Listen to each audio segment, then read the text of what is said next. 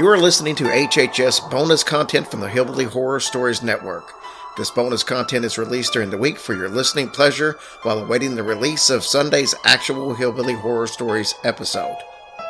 All bonus content will be listed as HHS Presents or HHS Midweek, while the actual Hillbilly Horror Stories episodes will have only an episode number and the title listed, for example, 187, The Kentucky Vampires. Those episodes are a longer deep dive into a particular subject. If you are new to the show and the bonuses aren't your style, get the full-length episode to try. Enjoy.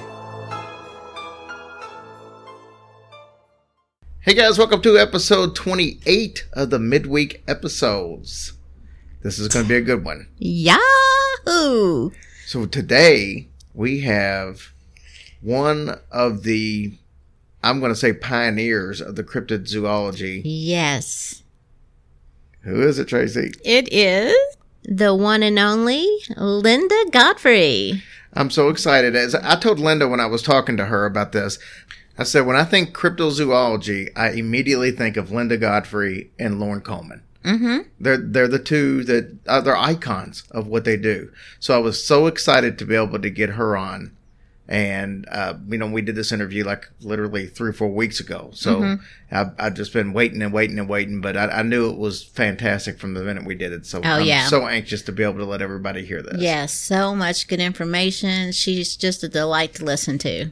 Yeah, she's a case, buddy. And for those of you who are listening that don't know, if you've probably heard of the Beast of Bray Road, we've done that. She is the one who wrote the original newspaper article. Then she wrote the book, and she is the one that gave the name The Beast of Bray Road. Yeah. So that's all her. Plus she's got like 17 other books. There's like 18 books total. But she talks a little bit about some paranormal experiences she had as a child. She talks about The Beast of Bray Road, of course, and some other books that she's written. So you're not going to want to miss this one. Tune into this one. Even if you don't like some of the interviews, I bet you like this one. Yeah. All right. Our paranormal story that we're going to do today is from the neck of the woods that we plan on moving to down the road. Okay. So today we're going to tell you about a 165-year-old house in Florida that is the home of the Hernando Heritage Museum today. Okay. It's said that 8 ghosts roam this building. It was added to the National Register of Historic Places on March 8th of 1977. So it's been around for a while, and it's been notated that it's a historical landmark for what we're looking at, 33 years or something now. Mm-hmm. So a little history. In 1855, a contractor by the name of John L. May, he bought some land in Brooksville, Florida. Now, Brooksville is a small town, so they got about 7,500 people. So it's not that's huge. it? Yeah, it's a small town. It's in the Tampa, St. Pete, Clearwater area. So John May built this home for his family that consisted of his wife, Marina, their daughter, Matilda, and Annie. Now, this was a very simple 4-room house originally. Unfortunately, John May would pass away of tuberculosis 3 short years after building the house. Oh, how sad. It gets worse. Oh. So Marina lived in the house all the way throughout the Civil War, and she even married a Confederate hero by the name of Frank Saxon. So Marina became pregnant, but died in 1869 while giving childbirth. Oh, my goodness. The baby, a little girl by the name of Jessie May, survived but passed away 3 years later of unknown causes. What the heck? And Jessie May. Oh, I love that name. Mother and daughter were both buried on the property. Now, Marina had also given birth prior to her Matilda? death to another little boy of Frank Saxon. Okay. So Matilda and Annie were both from her previous husband. Oh. So before she had died here, she had given birth to a little boy that was stillborn, unfortunately. Oh, my gosh. God bless her heart. He was also buried on the property. And then John May, her first husband, was buried on the property. So on this property, we've got John May, we've got Marina, we've got Jessie May, and the unborn child that they had. So there's 4 different people all buried on this property from that extended family. After baby Jessie's death, Saxton sold the property Eventually, the property would end up in the hands of Dr. Sheldon Stringer, thus the May Stringer house.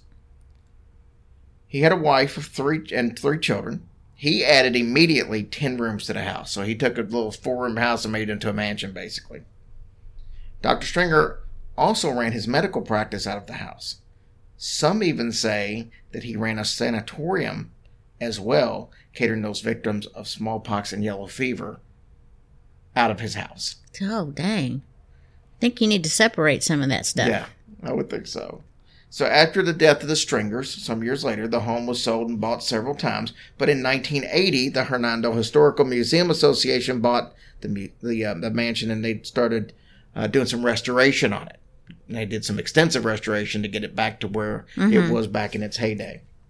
So let's get to some spooky stuff. That's what most people care about. Most of the paranormal activity here started during the restoration once the museum bought it. One of the guides at the museum, back a few years ago, Bonnie Letourneau, said that volunteers during the restoration would hear footsteps, and they would also hear voices in empty rooms. The construction workers would see mists and eerie shadows. They would also hear the sound of child's laughter throughout the entire building, even though this was a work site at the time in a construction site. There were no children on the premises. The guides today, they still report moving shadows, glowing orbs of light, and a crying child. Most seem to think that the child ghost is that of Jessie May. They think that she's crying out for her mother that she never got the opportunity to know. Aww. There's a doll on display that's thought to be it's rumored that it belonged to Jessie May as a child. It's definitely an antique. There was at one point in time where they took the doll out of its cradle that it normally sits in to be appraised. Because like I said, it's an antique. When the workers went back to put the doll back, the cradle was in pieces and was strewn all over the floor. Why? I guess maybe whoever the entity was pissed that they took the doll away. Oh. So anyway, I thought you were just going to say the construction workers did it. No, this was after the fact. This was more recent than that. Okay. Because that was back in 1980 with all the construction workers. Oh, that's true. So the people that worked there, they put the cradle all back together, and they put the doll back where it belonged. And nothing's really happened about like that since. So some paranormal investigators, they love this house, and they think it's one of the most haunted locations in the whole state of Florida. So besides Jessie May's ghost, it's also thought to be haunted by Marina, a shooting victim, which I couldn't find any more information on, and some of Dr. Stringer's patients. There's also a very mean spirit that goes by the name Mr. Nasty. Mr. Nasty? Yeah, I don't think he gave himself that name. I think they gave it to him. What the heck? Well, supposedly Mr. Nasty is thought to be a soldier who hung himself in the attic after finding out that his fiancée was cheating on him. Ugh. So because of his fiancée's betrayal, he apparently hates women. And that's what he tends to go after. Yeah. Who are in there. As a matter of fact, one paranormal group had to cut their investigation short after some women in the group became deathly ill. No kidding. Yeah. So. Wow, there is a lot there. Yeah, that's a little quick story on the May Stringer house. Well, wouldn't it be amazing? Wouldn't you just love to get a house from back in the day like that and own it and just kind of rebuild? I just think that would be so awesome to do, just to think back all of those hundreds of years or whatever it is of the people that lived there and all that. I just think it would be so cool to do. I would rather just visit those houses and think about how cool it is and not have to do all that work. Well, I know, but I'm going to be honest with you. I'm not really into old houses. You're not? No. I mean, I like to look at them. I don't want to live in them. Jerry, what in the world? That's just me. I'm not into classic cars. I mean, I kind of like the looks of them, but I don't like the interiors. That's true, but I would love to live in an old house like that. A lot of them old houses, to me, don't seem homey. They usually have the really tall ceilings. And to me, that's just not homey. But I also wouldn't want to live in a modern house that was really huge. I mean, I wouldn't want to live in a 10,000 square foot house. No. I wouldn't either. That's not me. Well, no, because that's not homey. Yeah. You're in one section of the house and somebody's on the other wing, and that's not the same. I just think these old houses are just completely amazing, and I would love to. I would love it. Yeah, I see a lot of these houses, and I think they're kind of cool looking. But and I just think it's just because if you live in one, you think about the history of the people that used to live there. I think that's just, I mean, it's so interesting. Well, I mean, we can think about the history of the people who lived in our house now, even though it was just like 15 years ago. No, that's not the same. No, I'm talking about a long time ago. What's like in old Louisville? Them houses are expensive. I mean, there's people will spend $300,000. And I know for some people are thinking, well, that's not expensive. Depending on where you live. Yeah. You know, like I know we talk to people who live up in Toronto. It's like $600,000 apparently is like the average house. Just because. And in California, $600,000 doesn't get you much. But if you think about this, in Louisville, the average house is probably $130,000, $150,000.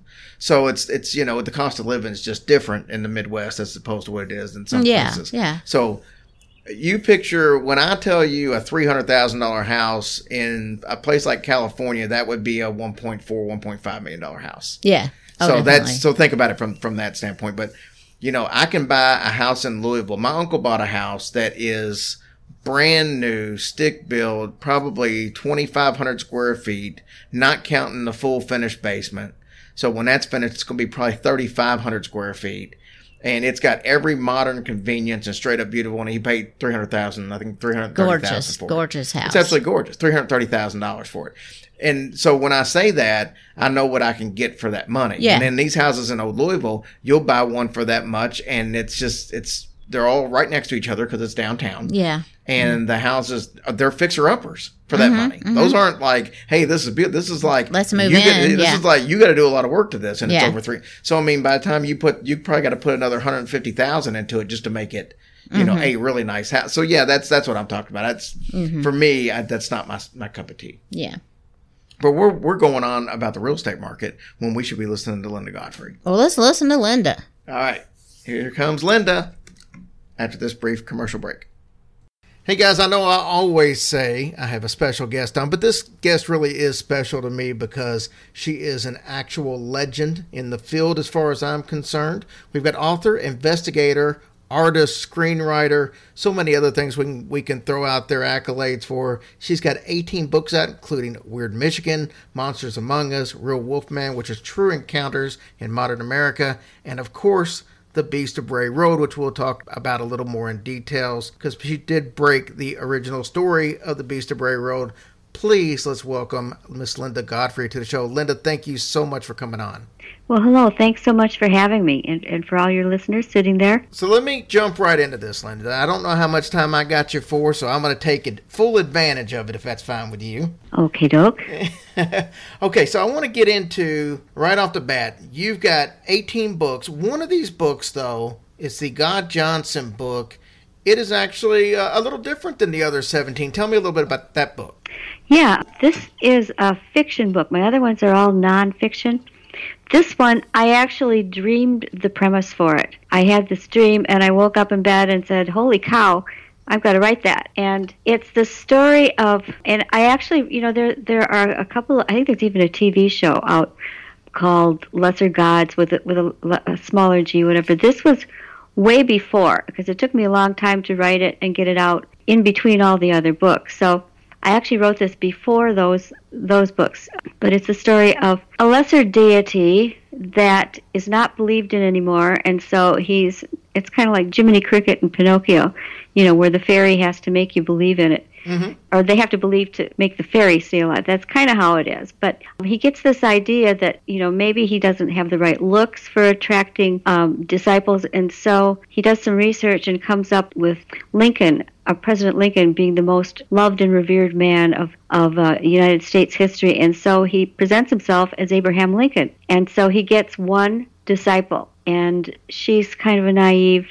person and doesn't realize what she's in for until it's too late, and then it's just kind of a wild ride from there. That sounds like a fun book right there. Thanks. I think it is. It's got a lot of good reviews, and like I said earlier when we were talking, I've had a lot more people viewing it, so I'm glad for that, because I wrote it for people to have some fun with. Now, we talk about that one being a little different than what the others are, but also your very first book really didn't involve, you know, cryptids and paranormal and stuff like that. It was a little more of a true crime book. Tell me a little bit about that one.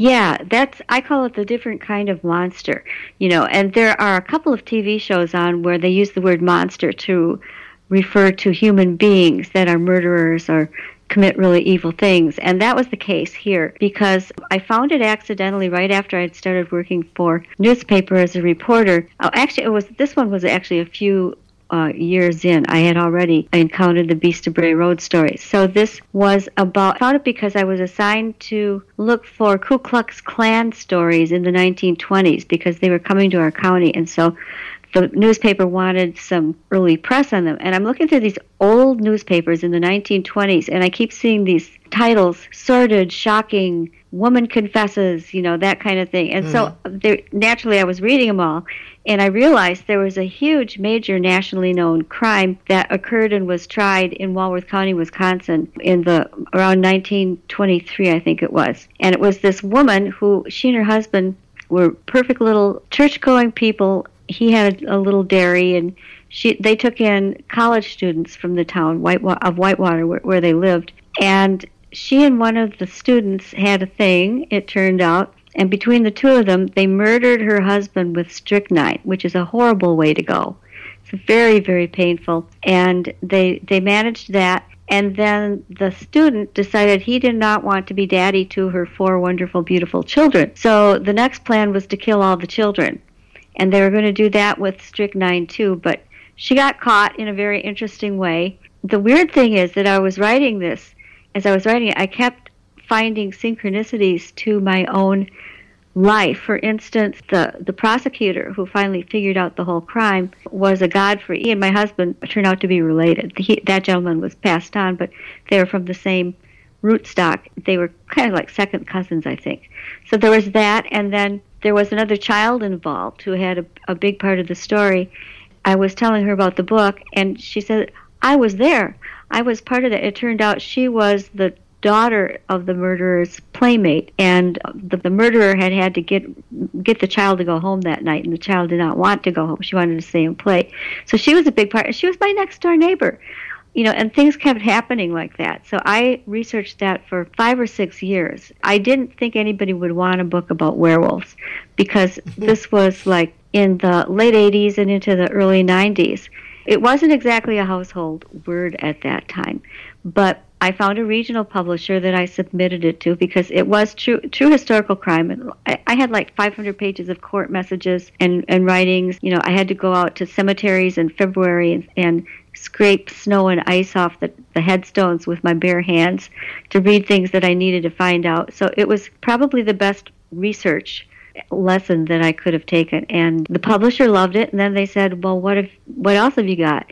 And that's what I said. I think my exact words were, well, would you believe werewolves? And you can just imagine the look I got. But when I explained it, and I wasn't originally intending, and I didn't write a book that was just like let me scare you with these stories, monster type of thing. What I wanted to do was put the whole thing in context so that people would have an accurate record of what appeared, how it developed, how it impacted the townspeople, merchants, all kinds of social background things like that were fascinating, local history that contributed to it.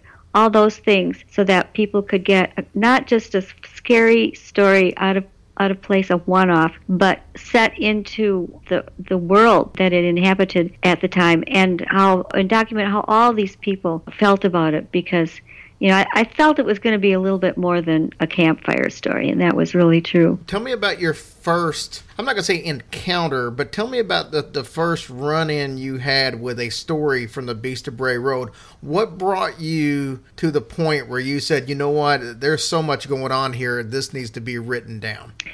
Yeah, well, there was a woman she was a bus driver in town, but she also freelanced little story clips to the newspaper every once in a while. I didn't know her really well, but really not at all beforehand, but she got a hold of me at the newspaper and said she'd heard a rumor about something in Elkhorn, which was where I lived there for 30 years, and she said, you won't believe it really, but people are saying that they saw what they're calling a werewolf. And I'm like, what? It just was so out there. It was like the least expected thing that anybody could have said to me to write a story on. And she said, yeah. She said, because a couple of people on the bus, there was a high school girl on the bus, the school bus that she drove, and she was talking about it with somebody. The woman checked with the girl's mother, and that all checked out. And I talked to another friend of mine who lived in town who had a high school daughter. I guess the first people really talking about it were high schoolers, which made me a little suspicious. Right. And all of this felt like coincidence at the time, but now thinking back, it always seems like it just sort of fell logically into place, or it was meant to be this way.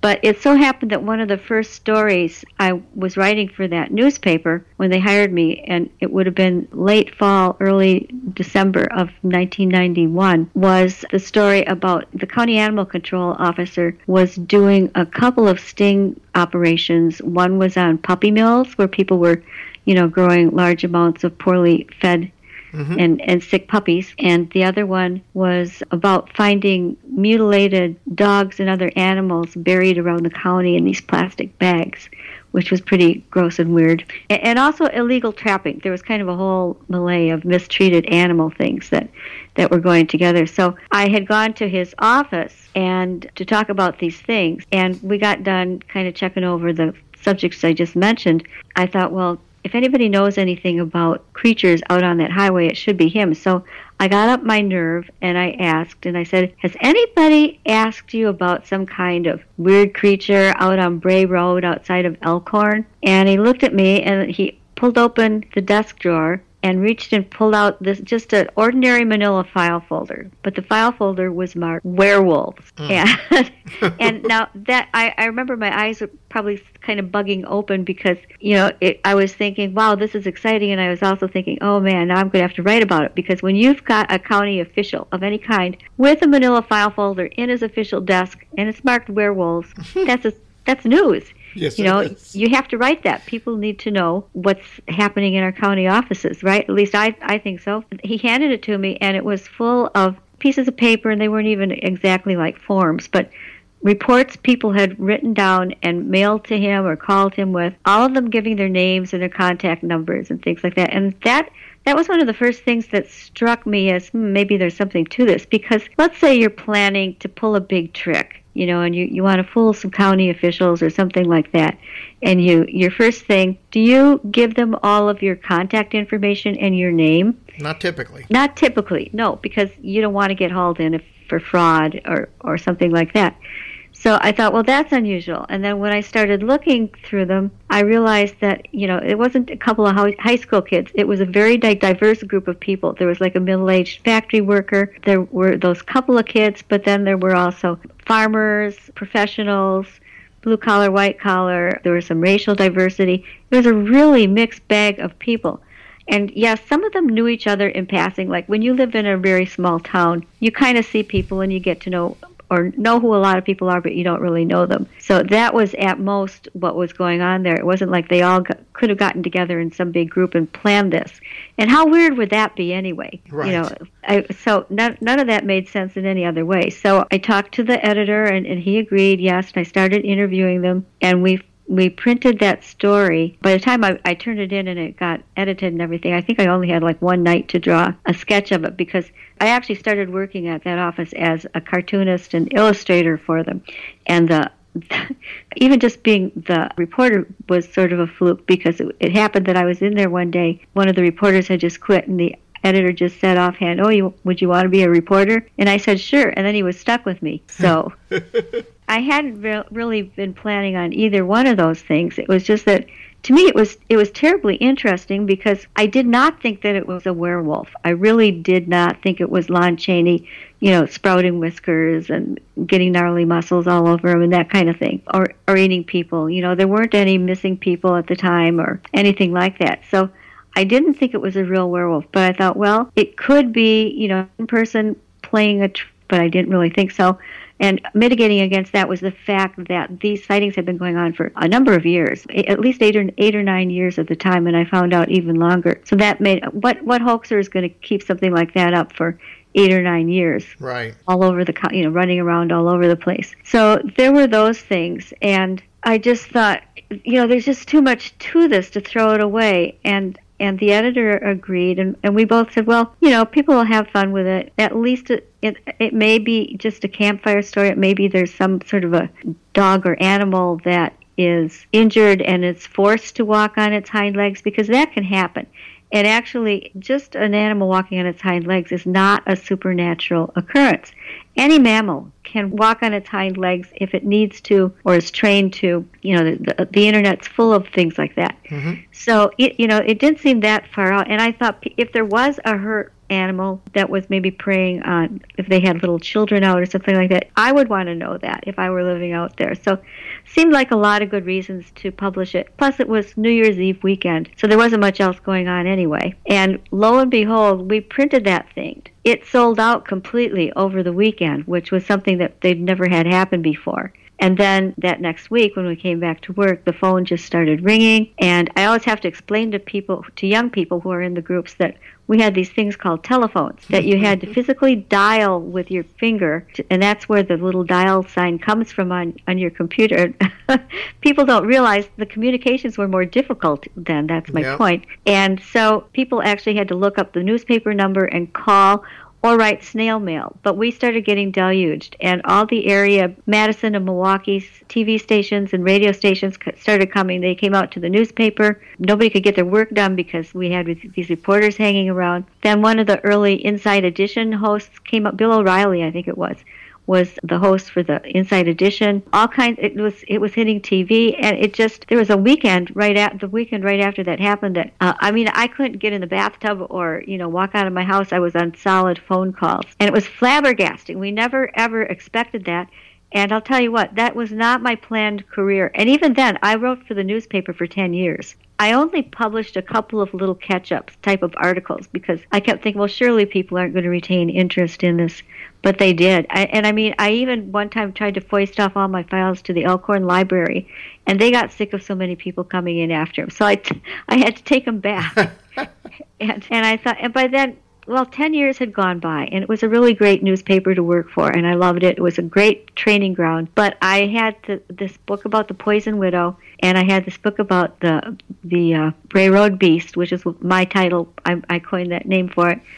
And I thought, if I don't write these books, I'm going to just kick myself into eternity. And, why didn't you write the book? Because they both had taken, and by that time I had completed most of the investigation for the Poison Widow, which again was quite lengthy. So I wrote those books. When the book came out, it just started the whole thing over again for the Beast of Bray Road, only more so. That led to Hunting the American Werewolf, and somehow in there a couple of publishers saw the work and asked me to author and co-author the Weird Wisconsin and then the Weird Michigan books by Barnes & Noble that are still out there and in print. I can't believe how long-lived those have been. And then the other books just sort of naturally kept following. I did a little box set for some kind of junior scholastic books type of thing in New York. That was one of the ones included in those 18. There were 3 volumes to that one with Rosemary Guiley, that some of you may know, the wonderful dear friend of mine who was doing these things before I was and who passed away not all that long ago. So that was kind of how it got going. But like I said, it was never, as a child, I never sat there thinking, oh, I hope that someday I can write novels and real nonfiction about werewolves. That just never came into my head. I was interested in other things. I did live in a haunted house at one time. My dad was into aliens because he was from far northern Wisconsin, and he was with some buddies and sitting in the back of a truck, and a light followed them for a long ways. And he would only get that far in the story, and then he'd just clam up and wouldn't talk about it anymore. So I was interested in that, but because of that, he had all those 60s men's magazines about hunting, fishing, and there were the first stories about the Bigfoot. I think Bigfoot was really popularized by Sanderson and some of these early researchers. And so I had read about Bigfoot, and that I knew, didn't know exactly what I thought of it for sure, so I did have some interest in those things. I don't tell this one too often because people kind of tend to look askance at it, but when I was about 13, I had a picture in my room that breathed, or at least it made breathing sounds. I don't know how else to explain it. We were living in a 100-year-old house, and I had, for a 4-H project, for those of you who don't know what 4-H is, it was kind of like a boys and girls club for farm kids, and the town I lived in was so small that it had the farm kids and the city kids, city in parentheses, all went to 4-H. It was like our most fun thing to do. We just really, really liked it. And I took a project where I had to frame a picture of some kind. And my mom took me into the next bigger town, which was Janesville, and there's a print shop there to get the print for. And it was a Civil War era lady who kind of had one of her hands kind of to her chin and this real kind of Mona Lisa expression, and I really liked it. I took that home, and I had this big fancy antique frame that my mom also dug up somewhere for me to mat it and frame it. And I won a blue ribbon on it and came back and hung it in my tiny, tiny bedroom in that house. So I had 6 younger brothers and sisters. So true, there were a lot of people in that house who were sleeping and that sort of thing, but it would happen every single night. Everyone would go to sleep, and then I would wake up, and this picture on my wall would start going, like that, each breath. And I'd get up. I was terribly losing my sleep because I would get up and go around and listen at all the doors, and nobody was breathing like that. Absolutely nobody. My dad would be snoring away, and the little ones, they didn't make any noise. You just set them down, and they were like rocks lying there till morning. So I discovered that I could make it stop by saying the Lord's Prayer. And, I was... my family were devout Lutherans, and so I thought, well, I might as well try. I tried it one night because I was just really kind of getting freaked out and scared, and I did not tell my parents or anybody about it because I really figured they would think I was cuckoo. So I tried it, and it stopped it immediately. And it happened the next night. I waited. The breathing started up like that. And I prayed the Lord's Prayer again, not out loud. I was just praying it in my head, and it was enough to stop it.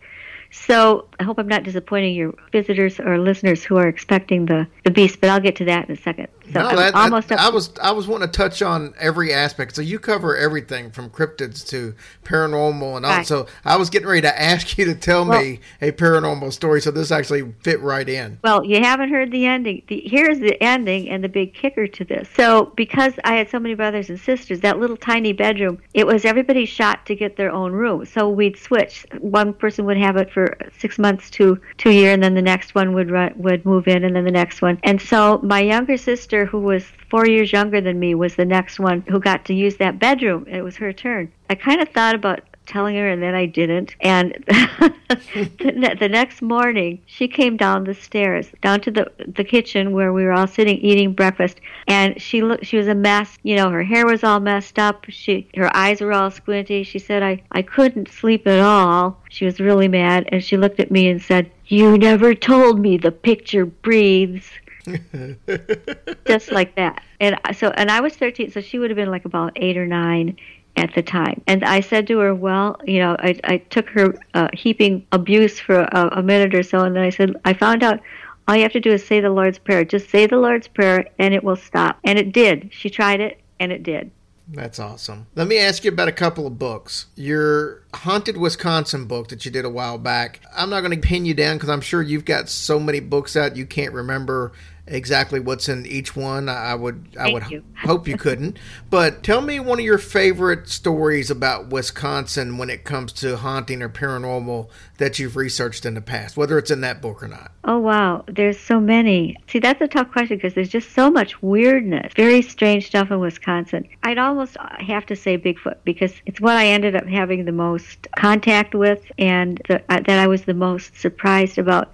And Wisconsin, when people think of Bigfoot, they think back out in Seattle or Northern California where it started. But there are lots and lots of Bigfoot in the Midwest particularly. And I think they followed the Great Lakes up to, there are, of course, so many in New York State. But what happened back in that newspaper office when people started sending me their stories about when they contacted me, I don't think I mentioned, they would say something like, don't make fun of these things. I've seen them, and this and this happened to me. And a lot of people were sending me not just the dogmen or the upright canines, which is my preferred terminology for it, but publishers tend not to think that's a sexy story to be or story names, so they don't use it. But the upright canines were not the only things people were reporting. They were reporting a different type of dog that was huger. It was the size of a pony or Shetland pony. Right, and this is right from the beginning when none of this was published. So they were reporting these separate, big dog-like creatures that were not. Sometimes they'd be on all fours, but they chased cars and bumped them off the roads. And I didn't know what to do with those reports. So I kind of filed them in a thing, and they're in my latest book. I call them now dire dogs, not dire wolves, but dire dogs, because they were big and aggressive, and they're still out there. So so I knew those were there, but they also started reporting Bigfoot sightings and encounters, and quite specifically to the places, and a lot of them were really not that far from where I lived in southern Wisconsin. And southeastern Wisconsin has a big state forest range called the Kettle Moraine. And the kettles are big scoop marks taken out of the ground by the last glacier. And they reminded people of those straight-sided kettles that you'd hire or hang over a fire. And so they got called kettles. And then around them were lower places called moraines. And these things are just full of wildlife. And Bigfoot, I've seen him. I've seen him there in that area several times, and had other adventures. And that's the most shocking thing. Before I actually saw the creature itself, I had one that I was walking alone by myself. The place we lived in had like acre lots, and a lot of them were people who were gone during the weekend, and most everybody had left that weekend that I had this incident. It was real quiet. It was about 7 p.m. in August. You could hear a pin drop. It was that quiet in the woods, and just really nice weather. There had been no storms for a couple of weeks, and I had this urge to bang a stick on a tree, and I did for fun. I won't go into the whole thing about why I did that, but I did, and to my shock and surprise, because I thought that was kind of a big joke. Bigfoot hunters did that at first. To my surprise, I got a knock back, and to my great surprise and fear, it was really close. It was like, I don't know, 150 feet or something like that. Something was up in this oak tree. It was not an old oak tree. It was a very beautiful, full of leaves, nice-sized oak tree growing up out of that kettle. And I was so shocked, I thought, well, that must have been a coincidence. And so I hit with my stick again and got another return. And then I was really baffled. And then I thought to myself, well, either it's a person, which why would there be a person? This was set in like a deep 5-acre acreage that was so sloped downward it was unbuildable. That's why it still existed. I said it's whatever is doing that, because it was shaking the tree. It was not just hitting something, it was shaking the tree a little bit. I said has an opposable thumb. So that leaves human and Bigfoot. And I really didn't know what to do exactly. So I hit the tree again, and at that I heard this sharp splitting of wood, just like when in a snowstorm when a tree gets too full of ice and the branches break off. That's what happened. Only the branch was twisted. It was completely twisted, and I could see that it was fresh white wood from where I was standing. I was that close, and I thought, I've got to know what it is. Though either thing would have probably been very bad for me, but I had to know. So I hit with my board one more time, and this time whatever was up in there completely tore the branch off of the tree, dropped it 40 feet down into the kettle, and I couldn't see it because the tree was that it was that young that it was very full of foliage, and we'd had a very wet summer, and so there was a lot of everything was very moist, and it shouldn't have been able to be split like that. And that's when I knew what it was, because a human could not possibly have done it. You can see pictures of this if you go to lindagodfrey.com, and on the home page there's a little search box up on the right, and type in Bigfoot branch, and it'll show you all the pictures. I went back about an hour later. I rounded up a friend of mine and her daughter, and we went down there, and we measured. That branch was 35 feet long, 8 inches in diameter. There were no woodpecker holes. There were no saw marks. The wood was beautiful white grain, and we could smell a skunky smell around it. That was the only aberration. And at one point it growled at us, and my friend's daughter actually saw the Bigfoot. So I didn't see one until later, but at that time she actually saw it. It was down in the adjacent kettle, running behind some bushes. And she said, and this was a 20-year-old gal who really had no idea about Bigfoot at all, or what it was like or anything. And I asked her if she could tell me how it walked, and she said it was going fast, but it was like she described it for us. And the Bigfoot, when it walks or runs, I'm sure many of your listeners know this, its head doesn't bop up and down like humans because its legs are put together differently. It has more of a smooth gait. And so we knew what we had experienced there. And I'll tell you, it changes your view of the world. So let me ask you this. You've done stories on Bigfoot, wolfmen, werewolves, the dogmen of Michigan. Your opinion, are they all connected in some way? I think it's really possible. It's something that so far we can't prove, but so many of the great investigators that I've followed who either have passed away, like John Keel, or just kind of stopped working or whatever, have had the same idea that after a while you notice that where there's one strange thing, there probably are others. UFOs and lights seem to go together with unknown big furry creatures. It's very seldom that they're seen by themselves. Now, you will find some areas of the country where you don't have a lot of vegetation or many lakes or anything like that. And then you get some things that tend to be even weirder. And I don't know if they're all related or not, but I tend to think that there's a possibility backed up by scientific research of our nuclear physicists who are, just coming up with sensational answers to the true nature of matter and non-matter, and that they believe there are other dimensions or places to go, even though we don't know if we could fit into them. Probably not. We'd probably be killed if we stepped into one, because right. You have to be going on faith that you weren't going to be encountering demons or nothing, or be fried to a crisp, or who knows what could happen. But they're there. So, and then there are lots of other reasons too. But to me, it makes sense that, kind of like the ghost type of theory, whereas people will see a ghost of a human and it will look really human, but there's nothing really there. And so if that happens to humans, and we don't know what the ghosts are they just electromagnetic fields? Are they something that can interact with our brains, which are actually conceived now by scientists to be quantum computers in essence? Mm-hmm. Even though they're not like made of plastic and light metal, they somehow, it said, can interact with our human consciousness so that things we are meditating about or thinking about can be produced, or at least images of them produced. And it's sort of a projection is what's described, because there are some things that are just pure projection, and then there's the idea, and I'm just talking about a whole raft of theoretical things that I've gained from reading these different things in my own experiences. There are things that appear to be completely solid flesh and blood, and then they fade away. That happens quite often, more than you would think, that people report something like that. Or there'll be tracks that stop in the middle of a snowfield, and then they just end right out there. Mm-hmm. And some of those can be explained by the animal stepping into its own prints as it goes along, but to me that doesn't cover very many of them. So, and the other thing is that one of my own observations, just thinking about this, is that almost the human body is powered by an energy force.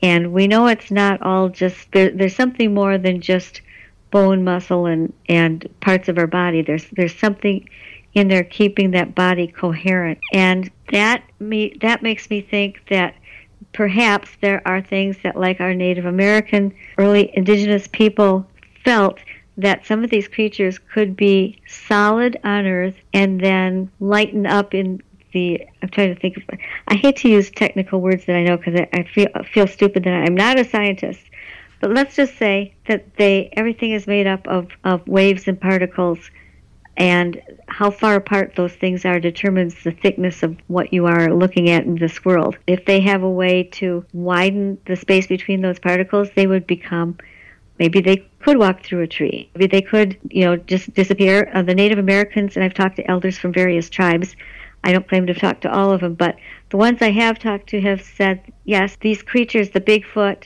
the Wolfman or Dogman, they all know what these things are. They are primarily spirit creatures, and they can come from the spirit world, and they come through fresh, bubbling springs. And that's how they come and get around in this world as they want to. And if somebody tries to shoot them, or they realize there's something happening that's danger to them, or that they would be captured by humans, which is the last thing in the world they want, they can get out of there and then come back when they wish.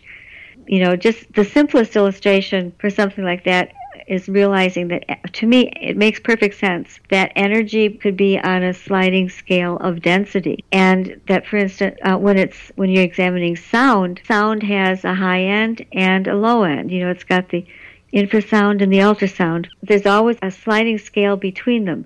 If it weren't that way, then every time we heard sound, it would be either a big, deep boom sound or a very, very high sound and nothing in between, and that doesn't make sense. No. Same with color, same with light. We're on these sliding scales, and it just makes so much more sense than thinking there's only this solid thing that I can feel because I'm a human with my senses. It just seems like very what's the word I'm looking for? Well, thinking a lot more of ourselves than we have the right to think, if that's all there is. So let me ask you this, and I hadn't intended on asking you this, but it fits in with what you're saying. And since you've investigated so many of these different types of sightings, I want to get your insight, or if you've experienced this, I should say. I believe it was John E.L. Tenney that told me that in a lot of the Bigfoot sightings that he had investigated or had talked to people about, that a number of these had encountered like a sonic boom before their sighting. And they didn't even think about it most of the time. As they were recounting their story, eventually it would just come up, but it wasn't something they thought was a big deal. But these things kept coming up in different sightings. Is that something you've experienced in the investigating you've done?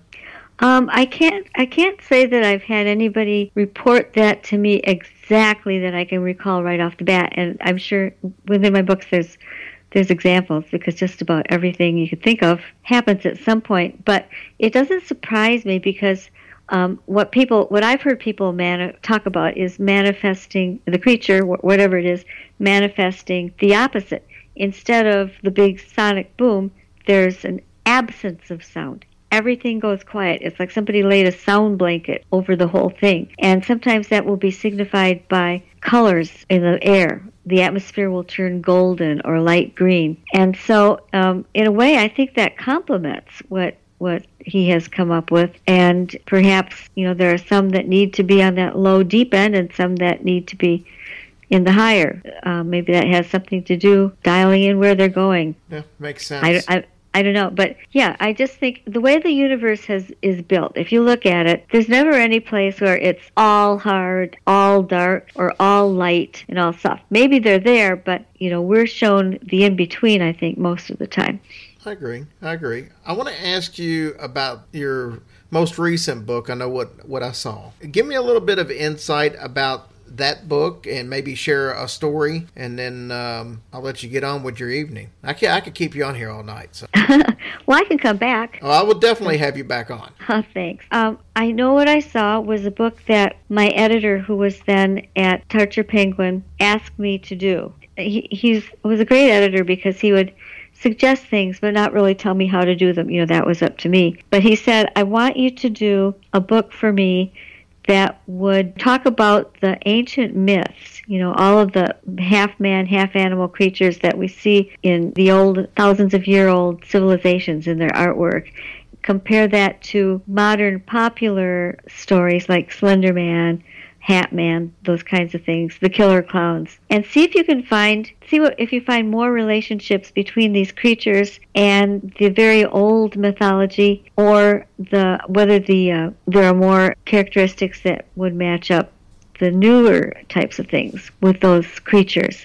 So, in other words, is there a basis for connecting upright walking mammals and other things that look like E.T., whatever, for connecting them with the ancient legends? You could sum it up in which came first, the monster or the myth, is basically the how I would look at it, putting it in easy terms. So that was what I did. It happened to take me 3 years to do it because during the time I was writing this book, we decided to sell our house, and then the buyers couldn't move when we were supposed to because the mom had a fluke accident, which is another weird story I won't go into. But anyway, so we ended up having to stay in a hotel for a while, which was it was kind of a disgusting place. That was going on. My mother was passing away from Alzheimer's at that time, and so I was trying to spend time with her. And anybody who's had that experience, knows kind of what you go through. Horrible. And we just, it is. And then we had just gotten her taken care of, and she had passed, and then her only brother and my uncle, my only uncle on either side, he began to exhibit the symptoms, and I happened to be his health power of attorney, and he passed away, and then we had to get rid of, he had a lot of stuff. But he ended up contributing greatly to my work because we didn't know this, but although he was a World War II veteran living in a little mobile home in a park, he had saved up some money.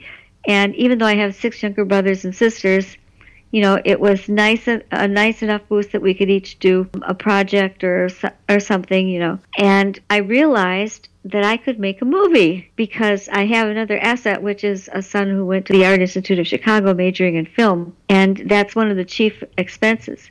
And so I had this small inheritance from my uncle. We used that to finance the movie, and as it turns out, there's a place in Wisconsin that has huge numbers of mountain lions seen for the past couple of decades, but somebody in everybody's family has seen 1 or 2. The weird thing, and we're talking at least 150 lions seen in this time, okay? And in this tiny town and around maybe an 18-mile radius around it, they were all seen. And well over half of them are black. Black mountain lions are not supposed to exist.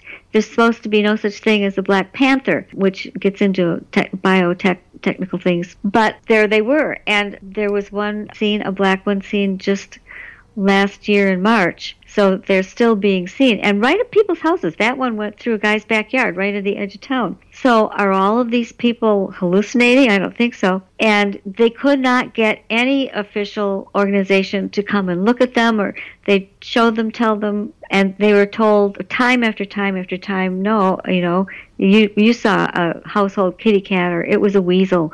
That was one. I mean, if you can imagine. So I felt like, and also it's next to the most unusual geological formations in Wisconsin, the Driftless area, which is where that great glacier that I talked about before split and missed. It went around it for some reason. And so it looks like Montana. There's this area of mid-central western Wisconsin that looks like you're in Colorado or somewhere. It's perfect mountain lion habitat. There are rivers and streams and, you know, canyons and deep valleys. It's beautiful. And that was where my uncle had grown up, playing in the rock caves, and where he had some land there for a while. So I said, well, I could make a movie and we could show how beautiful that land is and let people give their testimonies on it, and then, you know, maybe it would pique some interest and people would stop telling people they didn't know what they were seeing. So that's what we did, and it took us about 18 months on a micro shoestring, and then about 6 weeks ago in the beginning of March, we actually won the prize for Best Documentary at the Midwest Weird Fest Film Festival in Eau Claire, Wisconsin. Awesome. So yeah, it was pretty awesome, and everything dedicated, of course, to my uncle, and also to a man from Hillsboro, that's the name of the town, who was the newspaper editor, just like I was, when people started saying they were seeing mountain lions everywhere. And so it was kind of like deja vu all over again. That was just so amazing to me, and he had gotten the same reaction from everybody, but I dedicated one of the books to him, and then he worked as our field production assistant for the movie. Steve Stanek is his name. And so it's just kind of amazing how everything came full circle, and it was like it was all meant to be, and that's where we are now. That's awesome. And what's the name of that documentary? Oh yeah, I should tell you that. It's called Return to Wildcat Mountain, and Hillsboro does have an actual Wildcat Mountain right outside of it, and it was referring to the fact that they're all coming back east from where they've been pushed back to the Rockies and to Arizona, that area, and they're coming back. But then the second part of the title is Wisconsin's Black Cat Nexus, Nexus, and that, you know, we go through trying to explain what they could be, trying to figure out what they'd. Oh, and then just this last week, it's been kind of going. One of the number one things people are watching on TV is that Tiger King series. We had no idea that it existed, or that it would be out about the same time as our documentary film. But I don't know if you know what I'm talking about, but there's a man in Florida who was running kind of a seedy, I think would be a good word to put to it, big animal rescue farm type of thing. And somebody made that into a series about the same time. So that was very weird. and people have been writing to me. The man who owns the animal farm up in Rock Falls, which is very close to the Driftless area, very close to where this all had occurred and all the sightings had been seen. He has been quick to explain that he has nothing to do with the Florida one, because there's a lot of stuff going on there I won't get into. But so, I mean, even that has come around and been something that could be important. It may bring more people to see the Hillsborough type of mountain lion infestation. And then hopefully that there will be a discourse between officials and the seers, the witnesses, the people who encounter these things, because they're there and everybody's going to have to deal with them one way or the other. So, yeah, that... And you can, again, the LindaGodfrey.com, and I know you're going to put these names down, but LindaGodfrey.com has the information. In fact, I just published a short story on that man who's in Florida versus the Hillsborough one, and put in a couple of film clips. And the film is available now, I have to say, on streaming. There's a place where you can just go to LindaGodfrey.com. And there's both a homepage where you can find out about it, and also Return to Wildcat Mountain. And you can find either of those there and see how to order them if you'd like. Notice I got that in the end, but thanks for letting me get that in. Linda, it's been an absolute pleasure. It's been one of my favorite interviews that we've done in almost 4 years of doing this show, and I can't thank you enough for coming on. Oh, you're welcome. And thanks to all your listeners, too. I know it takes a little bit of work to follow me around in these stories, but I really appreciate it. No, it's no problem, and I thought it was absolutely great. I love that we touched on a little bit of everything, and I know everybody else will as well. Well, thank you so much. Well, thanks again for having me. It was very lovely. All right, dear. Thank you so much, and I appreciate it, and we'll talk to you soon. Okie doke. She is so much fun. Yeah, she is. Man, I think her life is so interesting. And she goes 100 miles a minute. Oh, I know. And kudos for her writing all those books and everything. Well, and she's got the documentary she put out. And she's constantly putting back into the cryptozoology. She's a very interesting person to listen to. Now, for those of you who liked her, we're going to follow this up. For all you people who say we don't do any crypto stuff, or cryptid stuff, or cryptozoology. Look, back-to-back weeks. Next week, we've got Steve Cole. Yep. You've seen him on all the Bigfoot shows. He's like one of the Bigfoot experts. Well, he'll tell you not to use the word Bigfoot expert because he doesn't believe in it. But once again, I get schooled every time I deal with Steve Cole. So we've talked about Steve a few times on the show where I talk about, and I brought it up to him about how I asked him one time at Scarefest out back. We were just sitting there talking. I asked him, made the mistake of saying, "Hey, do you think it's possible Bigfoot could be an alien?" And I got a lecture of my life. Mm-hmm. And I thought that felt like I was like a kindergartner getting schooled. That's right. You better recognize, buddy. And so I made the same mistake by calling him a Bigfoot expert. So he really is one of my favorite people, though. So I absolutely love him. And you guys, like I said, if you're Bigfoot fans, you already know who he is. Oh yeah. So this will be back-to-back weeks with Linda Godfrey and Steve Cole. So how cool is that? That's amazing. All right, we'll see you guys next week. Love ya.